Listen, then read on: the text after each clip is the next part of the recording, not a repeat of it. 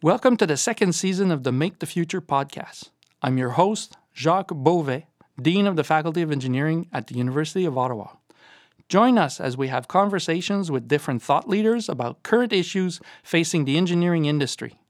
Let's explore the future of technology and innovation and how, through creativity and collaboration, we can make the future. They say the future is coming, but that's not true. The future is already here. And it's relentless.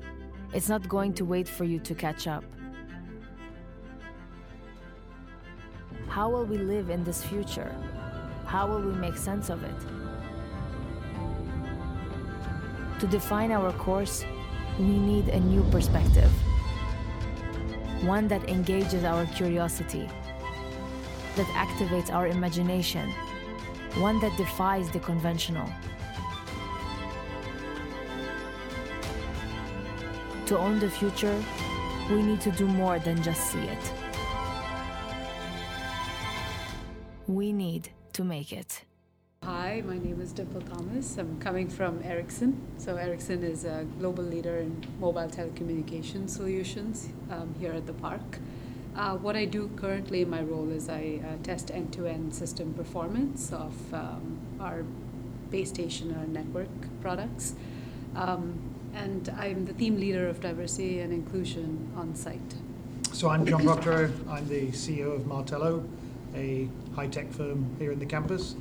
And again, either being the CEO, you're also the Chief Culture Officer. So one of my roles is to look at that perspective and say, what is the culture we as a company want as a whole, and then look at how we try and instill that across the company. How is the culture these days? Is it a different world than it was 10 years ago? Is it where we need to be? Is it still evolving? I think some of the basic principles never change. I mean, yes, they'll evolve, but the basic principles of, the golden rule, treat others as you'd like to be treated. And then in high tech, there's another thing, which is sort of passion. And it's one of those things saying you're allowed to get emotional about technology. And in fact, if you get emotional, it means you believe in what you're doing. It's the dispassionate that doesn't work. It doesn't mean you take it out on the other person personally, but you're allowed to have, and for a lot of R&D guys, some of these things are fundamental, right? They truly are almost religious perspectives on aspects of technology, and they will get emotional. That's great because it means they believe in what they're saying, believe in what they're doing. But you can't extend that to somebody else. So I think when you look at those sort of basic principles of treat others as you would expect to be treated, be respectful of each other's opinions, those sort of things never change. However, as a workforce changes and that sort of how they engage, how they include themselves in conversations, that is still changing. Okay. How do you see it? Yeah, I think that I love the fact that we're even having this conversation shows a lot of progress from where we used to be perhaps a lot of years before. We're talking about diversity, we're talking about inclusion, we're including that in our core principles in the tech park, which is a great time to be here. I mean, there's definitely work to be done, it's evolving, it has to get better, etc. But we're talking about it, and that's the first step, right? So I'm pretty happy to be influencing this. I think that's key, and it's sort of that openness to discuss. I mean, we sort of joke around, I'm well inside that pale, stale male bracket, right? Of, go around the tech part and have sort of a number of sort of senior exec meetings. It's like we've got some work to do on diversity here, sort of conversations, and those are really important. But the fact we're having that conversation and we can recognize saying, we need that. But I think the other thing that was brought up was inclusion, because diversity is, I'm not saying it's a tick box, it's a definitely thing, but you've got a lot of companies going, we're going to do our diversity. Inclusion is so much more. It's that saying everyone gets a voice, everyone gets heard. It's a lot harder too. It's a lot harder, yeah, because it's not just looking sort of the visible minorities, it's also saying, and who are the invisible minorities? And a lot of them are introverts. When you work in tech, a lot of guys are introverts. A lot of people are probably close to the spectrum, which is, you need them. Don't get me wrong, these guys are fabulous. They will solve your technical problems and they'll work all day to do it. But they don't want to do social events. They don't necessarily want to join in. So you've got to make sure, how do I make sure they're heard? And that actually takes a lot of work, because these sort of guys who work, they're constant, they're driven, they're very focused. But they get upset about things, but they don't necessarily articulate it until I'm done. So you got to try and say, how do I pay attention to that? And that takes work, that takes effort. I love that, and I've heard it before, that articulation of between diversity and inclusion, in that in diversity we're bringing all different people to the table, but with the thought of inclusion, it's in engaging them to have an impact in whatever form or capacity. So how do you create that action? How do you create that environment where people feel that they have a voice or an ability to be included? And in your role, is that part of your responsibility to work on that inclusion? And are you alone to do that, or how does it work? I do really like the fact that, and it's true that it's easier to kind of measure for diversity, but inclusion is harder to capture, to measure. It is not, again, like it's inclusion is a mindset, right? And that's kind of what is so important to realize. It's you can't put a framework around it. You can't say you need to do this. I mean, there are some principles that are fundamental: respect others, treat others as you want to be treated. Those are fundamental principles, but it is something you have to just change within yourself. And I think that's where it becomes a bit more challenging. When you're very set in your ways, you're very set in your biases. It is harder to work and change that and change the culture. And I think that's where we just need to be open to change and be willing to include everyone. I think it's a leadership piece as well, right? Like you said, as Dimple said, it's intangible. There's certain things you can't mandate it and say, right, we're going to say, thou must include everybody, right? And chisel it on a stone and put it in the front of the office and it's going to happen. It doesn't work like that. It starts, top down.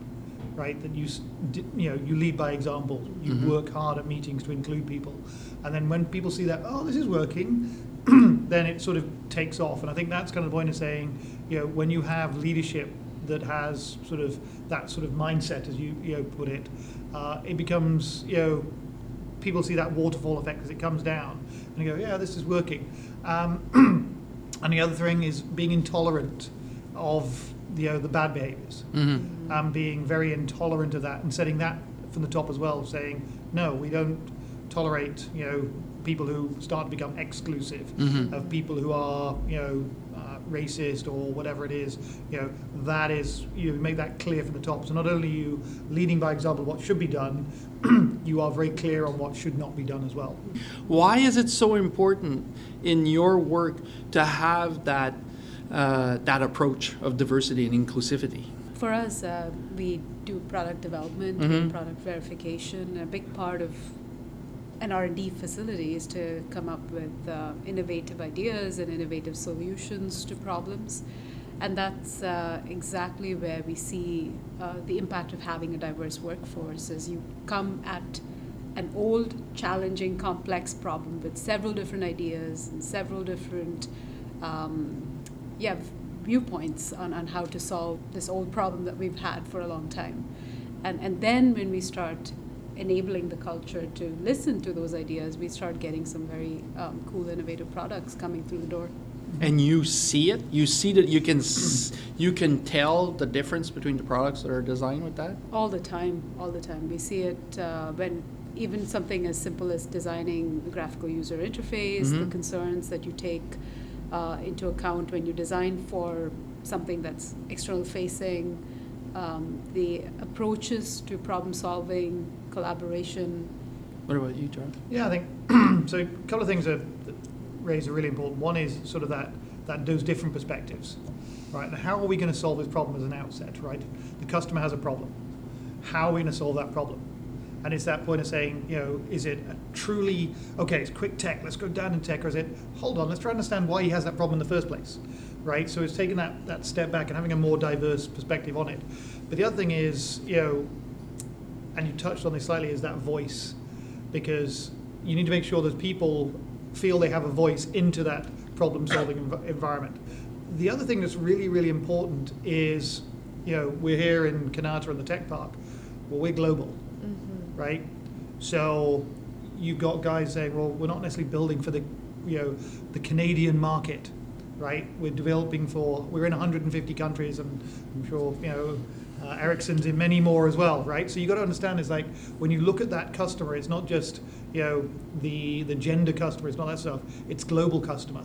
So having that perspective of saying, yeah, but hold on, when somebody's going to look at that, they're going to think X, Y, and Z. And you can think of all these different examples, of product development where things have gone global and not resonated. And that's kind of key, is saying the more perspectives you have into that, be it gender, be it race, be it whatever, then the more you are going to be part of this global environment that we need to sell to. And if you look at sort of Canada, we talk about some of the problems. We've got some great tech. And you hear this all the time, and I think we discussed this recently, saying the problem is always getting it to market. How do we get this great Canadian tech to market? And the answer is think global. And that starts at the problem-solving level. And the more diverse you are, the more inclusive you are, the more chance you have of getting that global footprint working. How does that translate into the team building and the hiring practices? You've spoken about your diversity of experiences over the course of your career that were non-tech previous. So when you're building out the kind of the chasm of the team, how does that translate into finding those different people with different experiences? So one of the first things is being open to people who have non-traditional backgrounds.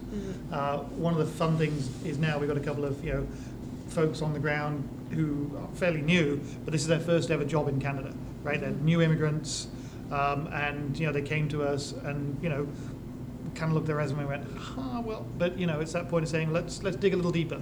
Let's give you a chance to come in and explain yourself. Your resume wasn't quite the perfect fit, but it never will be. And this is one of the challenges of, when you look at that hiring process, if the resume is the only tool you've got to filter, you're going to have problems, because when you've got a Canadian audience, they know how to write resumes. Whereas somebody who's new into Canada and they're going for the first time to write a resume to apply for a Canadian job, it's not going to be as pretty. And you've got to filter that out and say, it doesn't matter. I'm looking to try and get through that and look at the person underneath.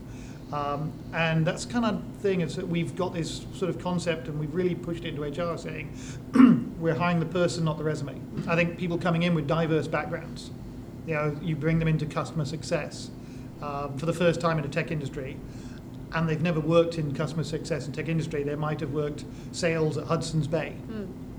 They know how to talk to people. They know how to make somebody feel good about the conversation they're having. That's the basic, and those are the soft skills that we kind of undersell. And then again you go broader, and the same thing. We've got a guy who was customer support, and he's rolled himself across successfully into sales engineer because he picked up the skills of being able to communicate. While he's been doing that in customer support, he's spent time with R&D. He's picked up the technical skills. And again, this young gentleman's from Cuba. Was a teacher in Cuba, emigrated, and now he's doing tech support. So I think again, it's that stop saying that there must be a path. And I think when we look at, we talked a bit about this recently at the Chancellor debate, the graduates coming out. If I go back sort of 40, 50 years, somebody would come into some tech park and say, here's my job, here's my company, and 20 years they'll still be there. That isn't the case anymore, right? These guys are going to have really fluid, dynamic careers. So making sure you've got those core skills and are willing to be adaptable. But then as an employer saying, cool, right? I can take somebody on, and I can take somebody on who doesn't look like they're the perfect fit, but they are the right person. We will help them get there. And that's also part of your responsibility as a leader to say, we as a team, can see how valuable you'll be. And it's, when you have those fabulous people come in and you give them a chance, it's so good to see how they can surprise you with how good they truly can be in a position that they really want. And nobody handed it to them, right? They came in, they took a chance, they're willing to work for it. And I truly see that in a lot of people who maybe, they may not have been the perfect fit, but they know it too, and they're willing to work towards, being successful in the role.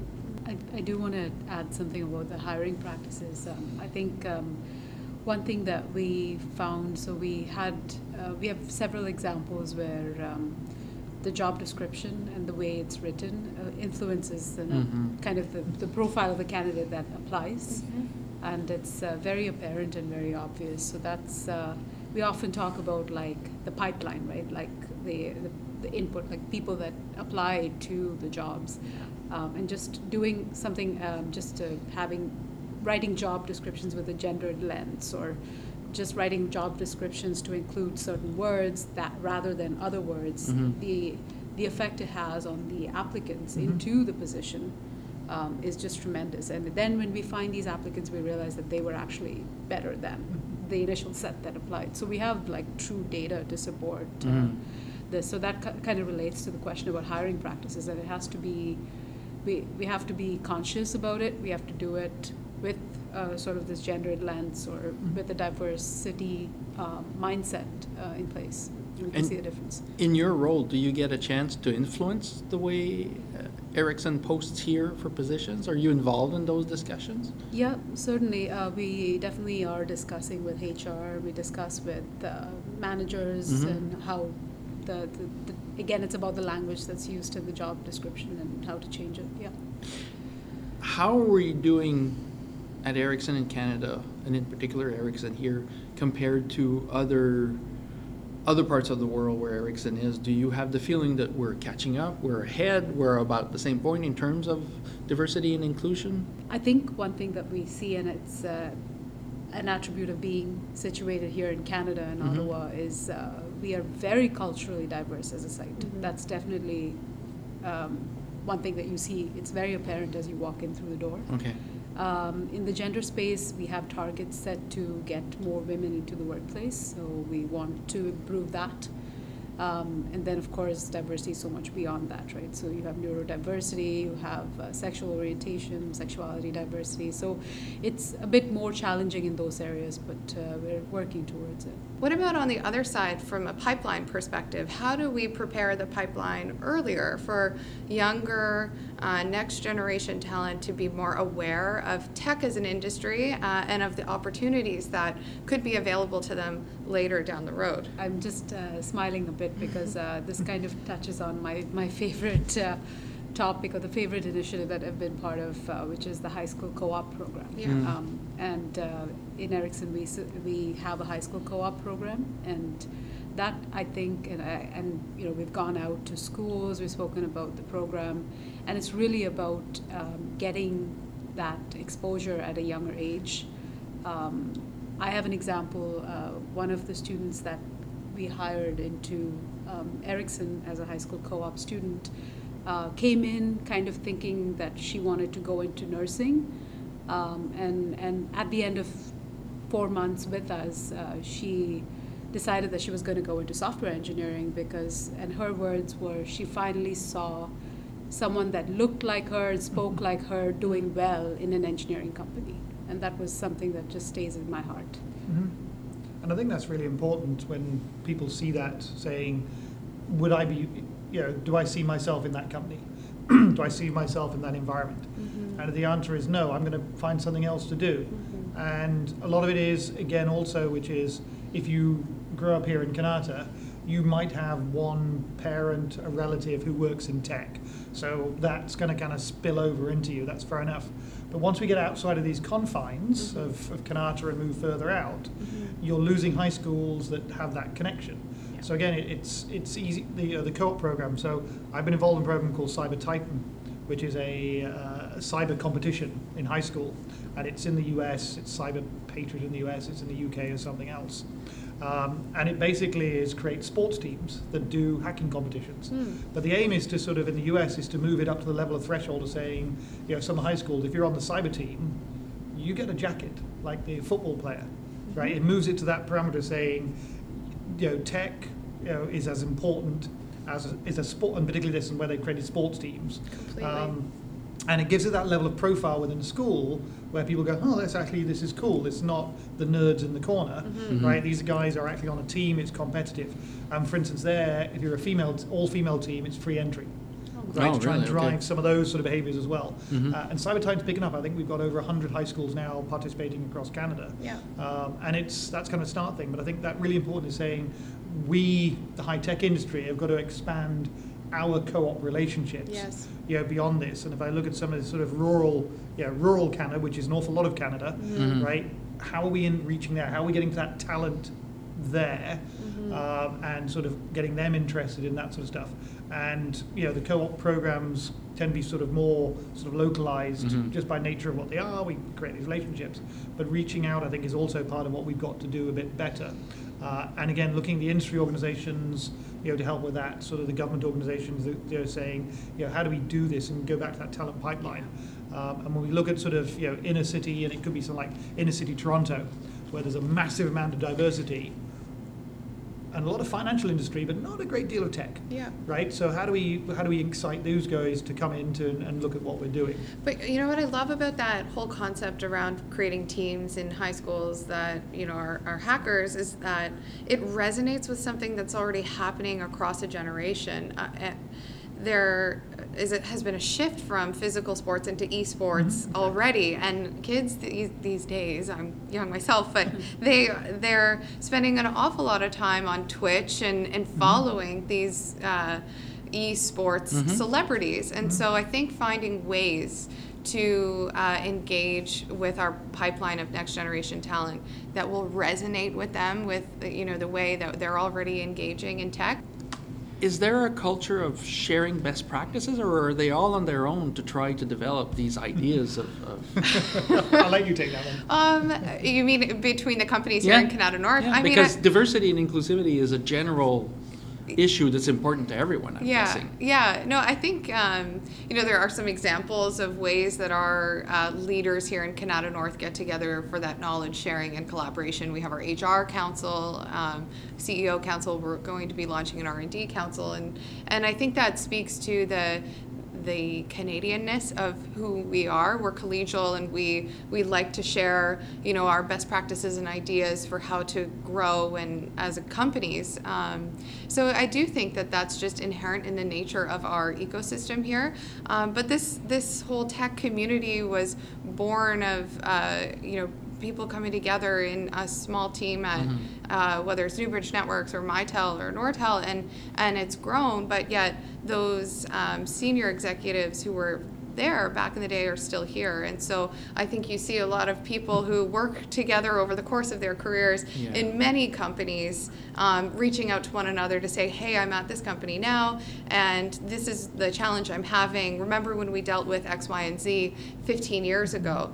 And one of the things that I think we need to be really passionate about is in also connecting our next generation of talent with those senior leaders that are here in the park, so that they can be aware of and aspire to be, where our tech leaders are. We reach out, there's certain forums, but there's also a lot of individuals who sort of connect on a different, personal level, say, hey, so, we got so-and-so going on, and sometimes it's a hiring problem, sometimes it's a tech problem. I used the example before of when we went public, right? There's a couple of other CEOs here who've, looked at something remarkably similar, and to reach out to those guys and say, so, anything I need to know? And there's an awful lot I needed to know, and they shared. Wow. And if I look at, we're doing this 5G project at the moment with Encore, which is the Ontario Quebec government, and our key point of contact comes from Ericsson, right? So Exactly. we're connecting the Ericsson, we get advice and guidance, we talk. Our head of marketing works with volunteers at time with Canada North. There is that community here, which is so important for particularly the smaller companies. I mean, we're nowhere near the scale of Ericsson. We're just over 100, but we're coming to the sort of mid-scale of Canada companies, and there's still the 20-30 person companies. But they reach out and we talk and we share, and we that's really, really important. Because otherwise it's really difficult without that sense of community for these smaller companies to find the talent. And as Jamie said, people move around, like they were at Nortel, they were at Newbridge, and they'll phone up and say, hey, you remember at Newbridge together and we did X? Yeah, so I'm looking at, and they'll have a conversation, and I think those are so valuable. And the same thing, we did a trade mission recently with U of O to Malaysia, and one of the first contacts was speaking to Solace, who had a couple of guys who work in the Southeast Asia, and we were able to pick up the phone and say, hey, so what do we need to? And they give up their time. They get onto a call at 9 o'clock at night because of the time difference, and they give you their information, and it's so important and valuable here that I think a lot of companies would struggle if they were sort of a small 20-person, 30-person company, not in this environment. Life would be a lot harder. the reasons why we get into doing the initiatives that we do, having the conversations that we have, and a lot of times it's driven by passion, right? Like I became the team leader for diversity and inclusion because I was very passionate about the space, and I sometimes feel like if you have that passion is what fuels the ecosystem in some ways. So if you have a passion, you will naturally tend to find someone else that has the same passion. Yes. And then that's how you find each other, and that's how you help each other. I think on the impact side, so there's I think the collegial aspect of how we all want to see one another succeed in the businesses that we're growing here in Canada North. But on the other side of things, there's a lot of really good community-driven work that happens within all of our companies as well, whether it's the Technovation program, and Ericsson's a great host for young high school students who are building apps over the course of a 10-week program. We will reach out to, because we're passionate about the fact that, hey, are you willing to mentor once a week for the next 10 weeks this young group of high school students to get them to the point of an MVP? And that kind of stuff is happening inherent in the DNA of our companies as well, and across our companies. There's a bunch of engineers that get together, and Tusha hosts this, just for lunch informally to talk about diversity and inclusion in our companies. It's the informal aspects that I think end up becoming the most relatable for all of us as well. Just picking up the phone and saying, I need help with this initiative. And what challenges do we still have in front of us? What do you see as the big issues we need to address quickly? Is it the young people in the pipeline? Is it the people in our organizations right now, the younger ones, the more senior ones? Is it just collectively the culture? I'm not sure how to frame it, but what do you see as the remaining barriers that we need to work on in order to achieve those much more inclusive teams? Definitely one thing I see is the ability to grow and build inclusive leaders. Okay. That is something that has to be done. You have to start having the hard conversations and start to bring that out very open and start to create a culture in which inclusion is prioritized. Having leaders that would call out non-inclusive behavior, non-inclusive language, and then call that out, say it's unacceptable, and then bring the voices that are a bit more silent to come to the forefront. And that's not easy to do sometimes, and then that's where we need to spend the time and the energy to get that to happen. And it's, again, like, I'm fairly new as well myself, so I see it all the time. When you have an inclusive leader, all the opinions start naturally flowing in the room, and then that creates a safe space for the employees. When you do that and have everybody comfortable to express themselves, do you have, and this is just professional curiosity, okay, does that make it even more challenging to make sure that it doesn't create more tension between those that are not used to being challenged or to have all those ideas expressed? Is that something that we need to learn to do when we're facing that situation, or do you see that everybody just goes with the flow and it becomes comfortable for everyone? Oh no.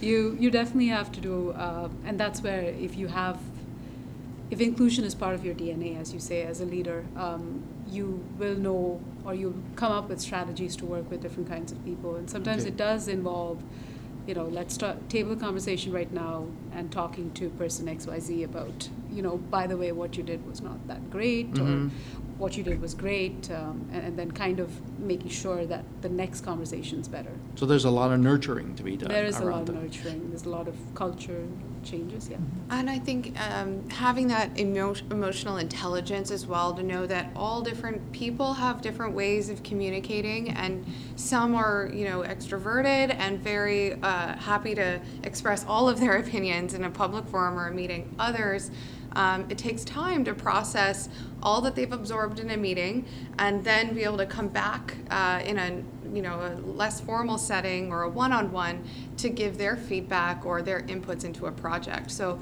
understanding those different dynamics at play in your team, I think, helps to really unlock the potential of inclusivity. And from your side, John, what do you see as the big challenges right now? One of the big challenges is, we can't afford to be complacent. Right, we go tick off the box and go, oh, it's Canada, we pat ourselves on the back, we're multiracial, we're all inclusive, yay us. And the point is then you stop paying attention, right? And you can't do that. And that's one of the clear dangers. It's a bit like R&D when you get complaints and everything's working. That's when it stops working. Yes. And this is the same sort of thing, the same attention you'd pay to those sprints, right? And your scrums and your agility, it has to be paid to this as well. On a constant, approach, and I think, as Dimple said, that stuff of saying leadership, it means, we keep going that, we keep, looking at our leaders, saying, is this somebody who can do this, and we don't get complacent about it, and we set values, right, that we can, all buy into. And what is interesting when you do that, and you use those as both a hiring process, an interview process, like you come to a Martello interview, and there's our values. Put those in your own words, right? Some people will self-select out, right? Because they're going, well, why is this? This isn't important. It's like, yes, it's fundamental to who we are as a company. And then they look at it and say, this is who we are, right? This is our DNA. And when you put it in at that sort of fundamental level, saying we hire people who understand these values, right? Then they get it, and it comes through the company in that respect. But the same thing, making sure that the leaders understand what that actually means. And as you grow your leaders, when you start off and they come into R&D or marketing or finance, but they come up and they become a manager and then a director, at each stage you're saying, but one of your core roles is demonstrating those values. And you think you've set it up, that being able to have those hard conversations when people aren't. And that's really the thing. There's a lot of people who avoid that. It's one of the most difficult things we ask our leaders to do, is be willing to go and have a hard conversation in a respectful, outcome-based manner. And being able to coach people to do that, who sometimes they don't necessarily have those soft skills when they started, but you can grow that. Right, that's capable. But I think when you set those values right at the front end, and say, this is who we are, right? And please explain those in your own words as part of a hiring process. You'll find the people who get it and say, oh, I like this. I want in on this. And that's to go, right, we want you to then. And I think that's so important. So two big elements, that when you're hiring and then growing it into the people who are in place. And those leaders are responsible and accountable for it. That's the other thing, is accountability, right? So this is your team. You're accountable for that team, and you're accountable not only for growing those people, but enshrining, making sure those values are understood with your own little groups, your own mentoring. And whether you're you can be a 25-year-old manager, right? You still, this is your conversation with your team, saying, hey, how are we doing on this aspect of it? So it literally means that if something happens with one of the members of the team, somebody's going to have a conversation with the leader also, because he's accountable for that. Yes, absolutely. That's how it works. Yeah. And you come back to my background, that's the reality, right? In industry we call it RACI diagrams, right? Who's responsible, who's accountable, etc. We all love those things. But it's just in a leadership model is like, ultimately, I'm accountable for it, for the whole company. Right? The board holds me accountable for those values and that culture in that company, and that flows down. But ultimately, if it starts to fall somewhere in a company, I can't point at him and saying you're accountable without pointing back at me and saying I'm accountable. I do a thing called Conversations with the CEO once a month, and the lucky or unlucky people are randomly selected across the company from any of the offices, and it's just a 5 or 6 person people with me. Some will be on Zoom on the screens, and some will be sitting at the table, but generally there's always somebody on the screen talking. And it's a case of, one of the first questions I ask is, why do you like coming to work? What makes you want to come in every day? And my next question is, what makes it hard to get out of bed to come to work? What's the barrier? And those are my 2 sort of opening questions. And one thing that came up in the conversation said, what can we do better? And it was a gentleman at Montreal who said, I really want, I work on this product line, I get it.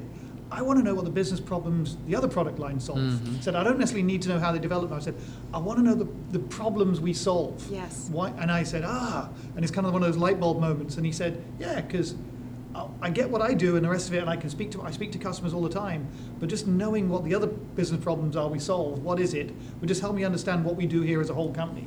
And it was like, so that was something we then said, okay, we've got to put this together in such a way we can articulate what do we do on a daily basis that makes somebody's life, as you said, better, or what's the business problem or the problem we solve.